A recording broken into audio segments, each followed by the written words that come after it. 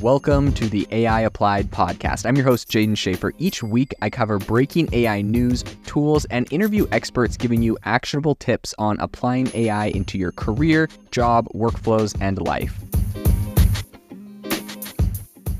Make sure that you go to aibox.ai, link in the show notes, to join the waitlist for our new AI platform. We're going to be launching an incredible platform that allows you to build anything you want with workflows in AI. So you're able to chain together ChatGPT and image generators and audio generators to make really powerful apps for your organization, or you can host them on our marketplace and actually generate royalties from them. So make sure to go to aibox.ai and join the waitlist. In addition, if you like the podcast, if you could do me a massive favor and please leave us a review on Apple or Spotify or wherever you listen to your podcast. This helps me be able to get better guests on here as they check the reviews to see how you guys are liking it. So if you could please do that, I would really appreciate it. If you ask anyone on the street what the most popular, what the most well-known AI models are, you're going to hear things like ChatGPT, maybe Bard, you hear things like Midjourney.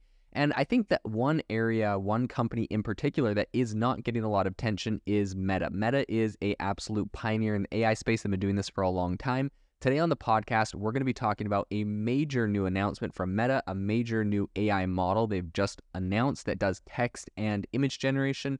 And we're going to talk about what its implications are, what its innovations are, and how we think this is going to change things up. So without further ado, let's jump into it. I think traditionally there's been a division between AI image generators and AI text generators. We have OpenAI's ChatGPT, which does text, and merging these two capabilities has been a little bit challenging. So despite OpenAI's release of the multi-modular GPT-4 earlier this year, it still is something that the industry has struggled with at large. So Meta's new, it's called CM3leon, like C melon, and that's their new model, essentially aims to bridge this gap by enabling the output and generation of text and images. The tools allows for the creation of captions, also known as image-to-text generation, as well as high-resolution images. This is kind of funny because they're obviously Meta's the owner of Facebook and Instagram, so technically on this model, you could get it to generate an Instagram image and the caption in one thing, which is kind of funny. But I think a lot of existing AI image generators on the market like Stable Diffusion and OpenAI's DALL-E employ diffusion models to generate images. So this process involves adding and removing Gaussian noise from training data. But in contrast, Meta's approach is completely different. It actually involves supervised fine-tuning, which is a technique used to train text-based transformer models using a data set. And they've actually done this using a data set of licensed images and captions from Shutterstock. So the reason they're able to do the captions for the images is because when all the metadata that they got from Shutterstock, who they, purchased the license to use their data set, every image has a caption. So that's kind of interesting. And this allows for the interpretation of really complex text and objects, which results in better alignment with user inputs. So Meta's researchers emphasized the importance of supervised fine-tuning in training large language models like ChatGPT. However, its application in multi-modular settings has been largely unexplored till now. So the result is a text-to-image generation process that produces, quote-unquote, more coherent imagery that better follows the input prompts. That's according to Meta. So I think to kind of illustrate this capability, the company shared examples of highly compositional images generated by CMelon based on prompts like a small cactus wearing a straw hat and neon sunglasses in the Sahara Desert, which, to be honest, I saw the image that was generated by that, and it was accurate, right? It did the thing, but it felt a little bit like DALL-E 2. It was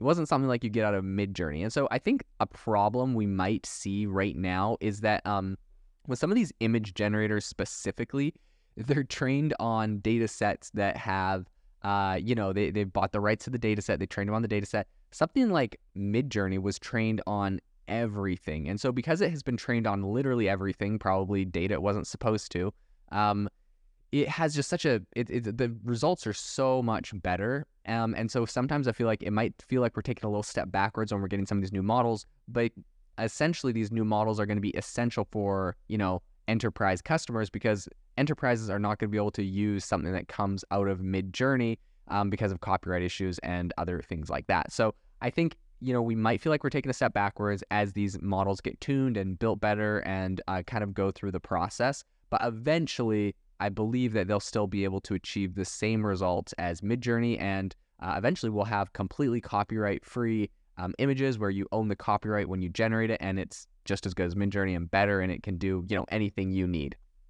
I think what's really interesting is that this new model by Facebook or by Meta was actually able to generate a really realistic, detailed human hand, which is, of course, a problem that these AIs always have, is generating hands.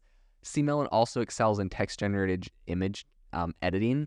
So it's actually surpassing previous models like Instruct, Pix, 2Pix, the tool's ability to really recognize both contextual and visual content, allows for what I would say is definitely more accurate and precise editing based on text prompts.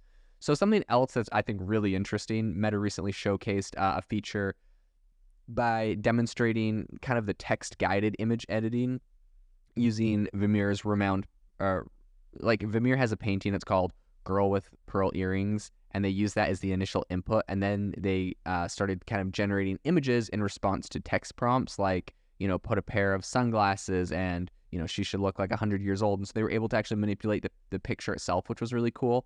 In addition to its fairly impressive capabilities, CM3leon stands out for its significantly reduced compute power requirements. This is something, I've been saying it since the beginning, this is something that Meta absolutely excels at. You can say what you want about the fact that they haven't released any consumer products yet, or, that they're open sourcing a lot of stuff, but Meta consistently puts out these AI models that are using way less compute power. And I think this is a big step. Like when you do an open source project, you don't want to open source something as powerful as, GPT-4 that took 3 months to train the thing on, crazy supercomputers and uses a lot of compute. You want this thing to be able to run on the most efficient resources possible.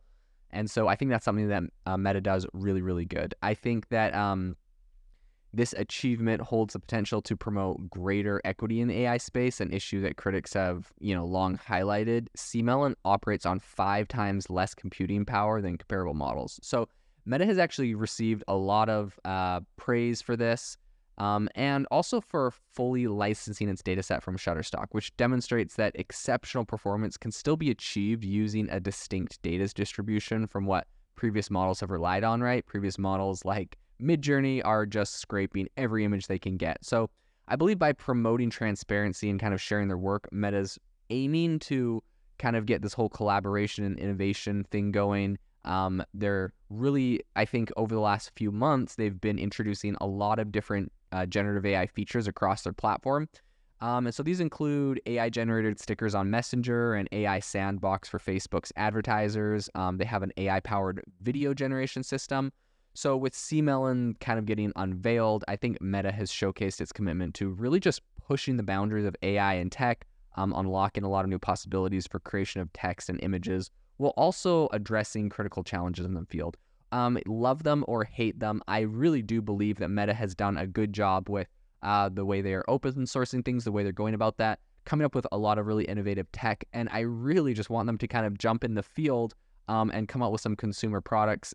People have been hinting that that is coming very soon, so that's going to be a really interesting area to follow, because if Meta jumps in the race, we have a Meta, Google, OpenAI/Microsoft. We have some very, very big players. All we'd be waiting for at that point is kind of an Amazon or Apple Play to kind of come in, and now we have a lot of really powerful tech competing against each other, and I think that would be incredible for the ecosystem, moving beyond essentially just fragmenting it as much as possible, commoditizing AI as much as possible. I think amazing things will happen for consumers, and we'll get a lot of really great options. If you are looking for an innovative and creative community of people using ChatGPT, you need to join our ChatGPT creators community. I'll drop a link in the description to this podcast. We'd love to see you there, where we share tips and tricks of what is working in ChatGPT. It's a lot easier than a podcast, as you can see screenshots, you can share and comment on things that are currently working. So if this sounds interesting to you, check out the link in the comment. We'd love to have you in the community.